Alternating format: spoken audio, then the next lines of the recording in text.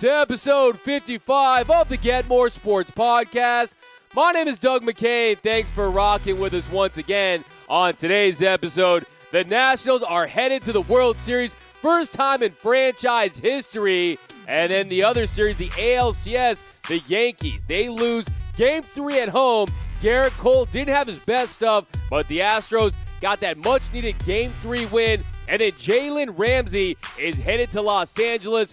And then Joe Maddon, he's going to be the Angels' new skipper. All that much more here on episode 55 of the Get More Sports Podcast. Don't forget to subscribe, rate, and review to the pod wherever you get your podcasts these days. And then head to YouTube to watch all the clips and give me all your takes on all of today's topics. But we've got lots to get into, so let's get right into it. Are you ready?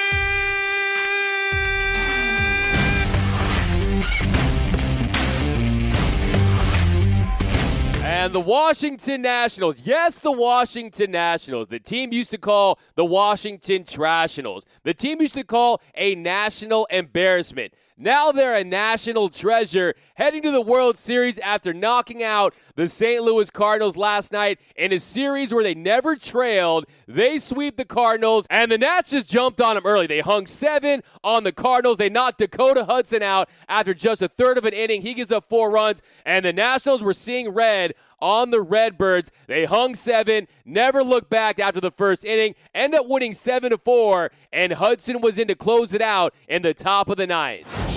Here's the kick now. The pitch, fastball, is hit in the air to left center field. Robles calling for it. He's under it waiting, and he makes the catch. He makes the catch. Bang! Zoom down the fireworks.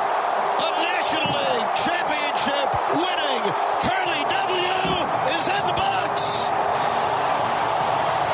And for the first time since 1933, we'll have a World Series in the nation's capital. And this Nationals team, they head to the World Series, and they get to rest. After that sweep, they're hanging out in the clubhouse while the Yankees and Astros duke it out in a hotly contested ALCS. That one, to me, is going 7. So this Nationals team is going to be fresh, and it's just really an improbable and a very captivating run for this Nationals team. They started the season 19-31, and they end the season going 74-38. Only the third team in Major League history to start 19-31 and end up in the postseason. Just consider this. On June 1st, the Nationals and the Tigers, they had identical records, and the Tigers would go on to lose 114 games. This Nationals team really has had a very improbable run. Just look at the wild card game. They're down 3-1, bottom of the 8th inning against an elite closer, an elite reliever in Josh Hader, and then Soto hits that double. That's with 2 outs. Then they advance to play the 106th-win Los Angeles Dodgers, and what they do? They win Game 5 on the road, and in that one, they were down 3-1 against an iconic pitcher in Clayton Kershaw.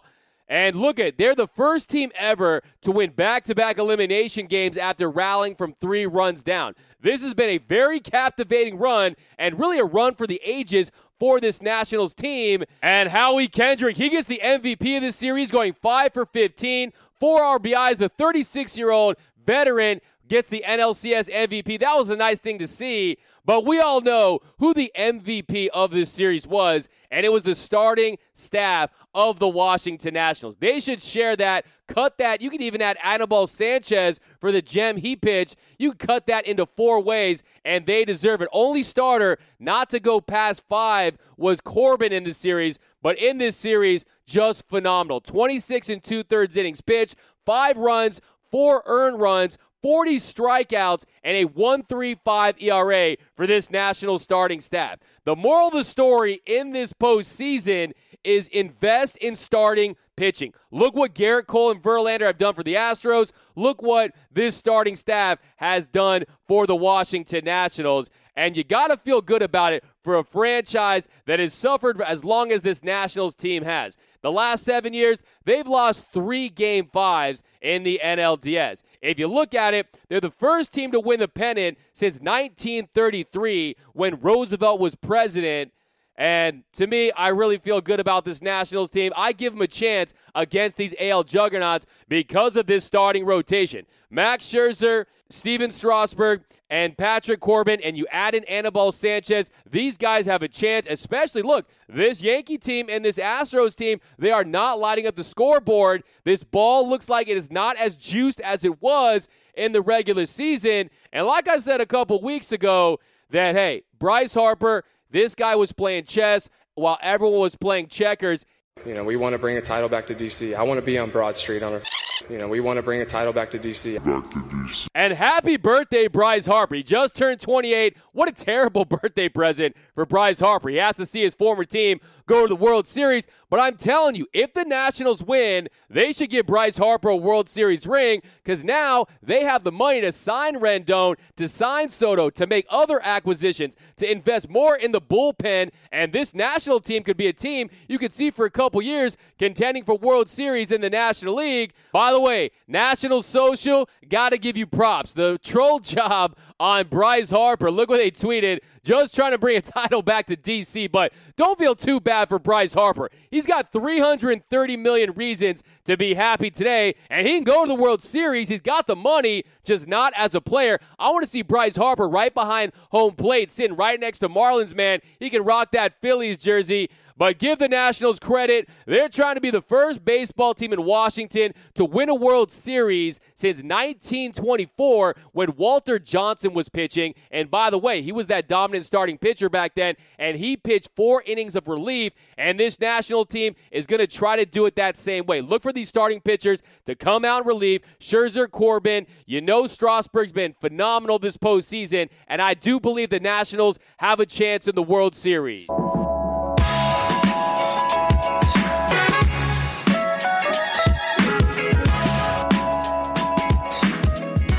Jalen Ramsey trade drama is officially over. Jalen Ramsey is headed to the Rams. Ramsey is going to be a Ram, and I'm going to give you a grade for this trade in just a second here. But for starters, let's just be honest here. All those shenanigans about, hey, the Jags, we might not trade him. Shad Khan, their owner, had a heart-to-heart with him. It was clear after that there was really nothing wrong with his back. The rumors right now are that he's going to be playing Sunday for the Rams. And, hey, you go out to sunny California, the palm trees, the beaches, all of a sudden that back is feeling just fine, and he's going to be back on the field for the Rams on Sunday. But the Jaguars, they did about just as good as they could possibly have done.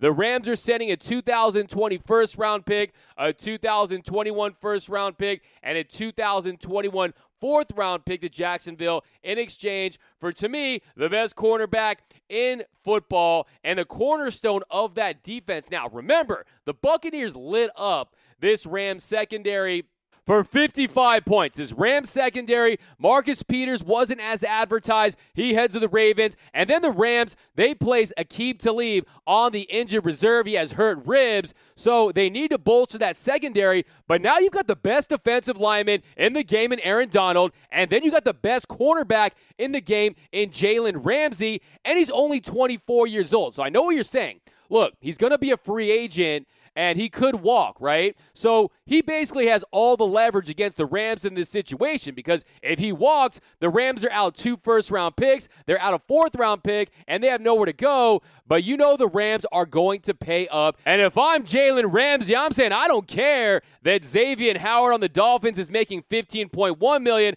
or that Josh Norman is making $15 million. I want to be something in the Aaron Donald, Khalil Mack range, $23.5 million, and Aaron Donald, his teammate, is making over $22 million. And Jalen Ramsey, he's going to have all the leverage in the world in those negotiations because the bottom line is the Rams paid more to get Jalen Ramsey than the Bears did to get Khalil Mack. And yes, I get it. It's the Raiders. Probably a bad move on their part. But now Jalen Ramsey says, hey, I don't care about getting paid as the best cornerback. I want to get paid as the best defensive player in the entire game. Show me the money.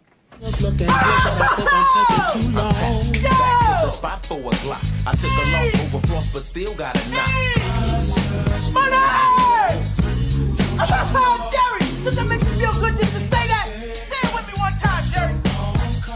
Show you the money. Oh, no, you can do better than that, Jerry. I want you to say it with you with meaning, brother. Hey, I got Bob Sugar on the other line. I better hear you say it. No. Show you the money. Not show you. Show me the money. Show me the money. And something tells me that the Rams are fully invested in paying Jalen Ramsey. You don't give up that amount of draft capital if you're not going to pay the guy what he wants.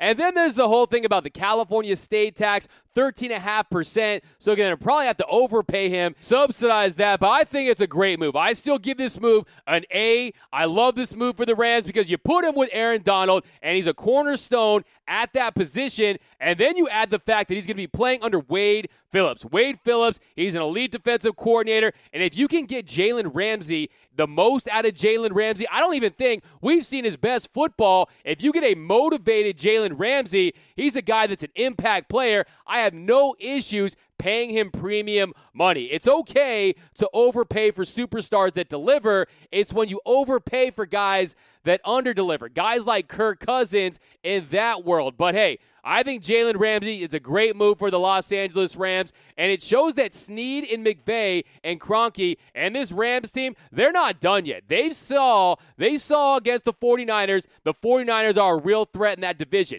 They know what's going on in Seattle with Russell Wilson and Pete Carroll. If they want to make another run at this division and at the Super Bowl, the time is now, and I think it was a great move. I'm giving it an A. For the Jaguars, I'll give it a D because, look, that just shows the foundation they built in Jacksonville. Players don't want to stay there. Look, Jalen Ramsey should have worked out in Jacksonville. He went to Florida State. He was the hometown kid, should have been the star, should have been the leader of this organization. And then also those 2 first-round picks, they're probably going to be in the 20s. And I got news for you. You're not finding a player of Jalen Ramsey's caliber in the 20s. No chance at that. And just really, I think they're in no man's land as a franchise. And yes, you got Gardner Minshew. That was nice. He looks like he profiles as a starting quarterback in this league. But you sign Nick Foles as a win-now move, and then you trade away Jalen Ramsey. So tough move for the Jaguars. But if you're the Rams, adds a spark to that defense. He could be a starter 5 to 8 elite years at the cornerback spot.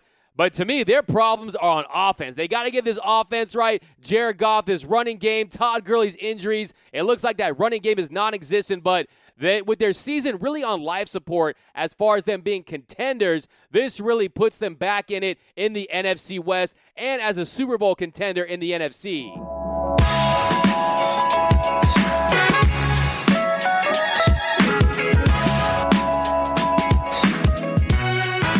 And Joe Madden is headed to Anaheim. He becomes the next Angels manager after he mutually parts ways with the Chicago Cubs, and he'll never have to buy a drink in Chicago. He ends that 108-year drought, but he ends up back in Anaheim where he coached under Mike Scioscia. If you remember, he was a part of that team that won the World Series in 2002 against the Giants. You remember the Rally Monkey? Of course you do. But he leaves Anaheim and he goes to Tampa Bay. He takes that small market franchise, all that young talent, gets them a World Series appearance, and then, of course, like I said, he does the unthinkable, wins a World Series with the Chicago Cubs, and Artie Moreno and the Angels said that they regret letting him go, and if they ever could get him back, they would do anything to do it, and they did just that. It's official now. He's the new manager of the Angels. In a quote, Joe Madden said, "I could not be more excited to come back home and manage this great organization. I'd like to thank Artie Moreno,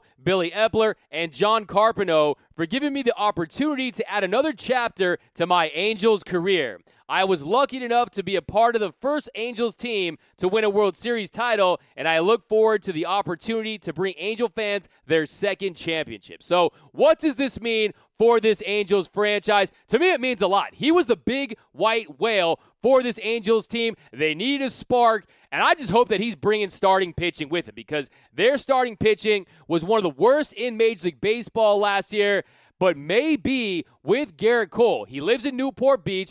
He went to UCLA, and Joe Madden is going to be the ultimate recruiting tool for Artie Moreno and this Angels team because they're going to go hard in trying to get Garrett Cole. You know he's going to get something well above $200 million. You know he's the big fish in this free agency pool. But to me, I think it goes a long way. If you look at Joe Madden, 3 years, $12 to $15 million range, and he's a guy who took a small market team, the Tampa Bay Rays, lots of young talent, and he got them to the World Series. But the only issue is look at the division that he's in. the Astros, they're the class of the American League. And then you have the Oakland A's, who are always in the mix. So it's a very tough division, but you do have Mike Trout. Mike Trout, in 10 years, he's played in 3 playoff games. That needs to change, not just for the Angels, but for all of Major League Baseball. For the sport of baseball, they need to see their marquee player in the postseason, and hopefully for the Angels and for baseball's sake, Joe Maddon can go a long way to accomplishing that. And you just love the way he coaches, the way he manages. This guy knows how to get it done. He can go into that clubhouse and say, hey, I've established a culture in a small market. I've established a winning culture in a big market. I ended the 108-year drought, so you know he's going to command that respect. Tactically, he's had some managerial miscues in the past, but to me, what he does best is he gets guys to buy in, he builds a winning culture, and now the Angels have their best manager since when Mike Scioscia was on top of his game, probably the best manager since George Knox. You remember Danny Glover and Angels in the outfield? Bummer. One more loss, which could have been a win. You call yourselves professionals. I have never, ever seen a worse group of 25 players. You don't think as a team. You don't play as a team. You don't even lose as a team. You all got your heads so far up your butts, you can't even see the light of day.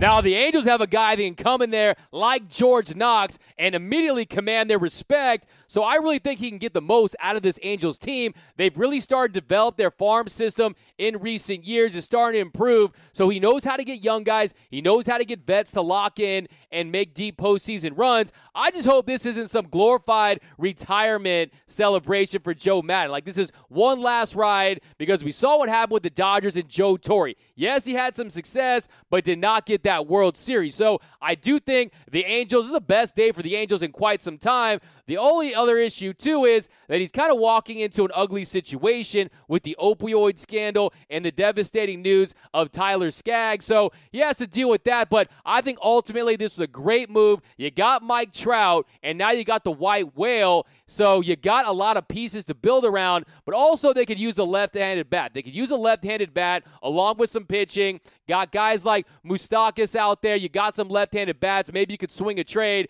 But I think if you're the Angels, they've been pretty irrelevant for quite some time. Despite having the best player in Major League Baseball, maybe they can get over the hump and make a run at a postseason.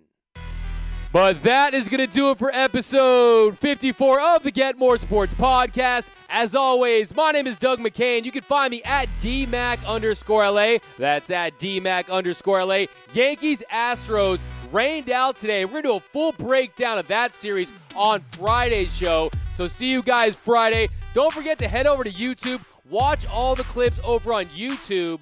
And then give me all your takes on all of today's topics right down below in the comment section. Of course, subscribe, rate, review wherever you get your podcasts these days. Have a great rest of your day. See you guys Friday, and I'm out.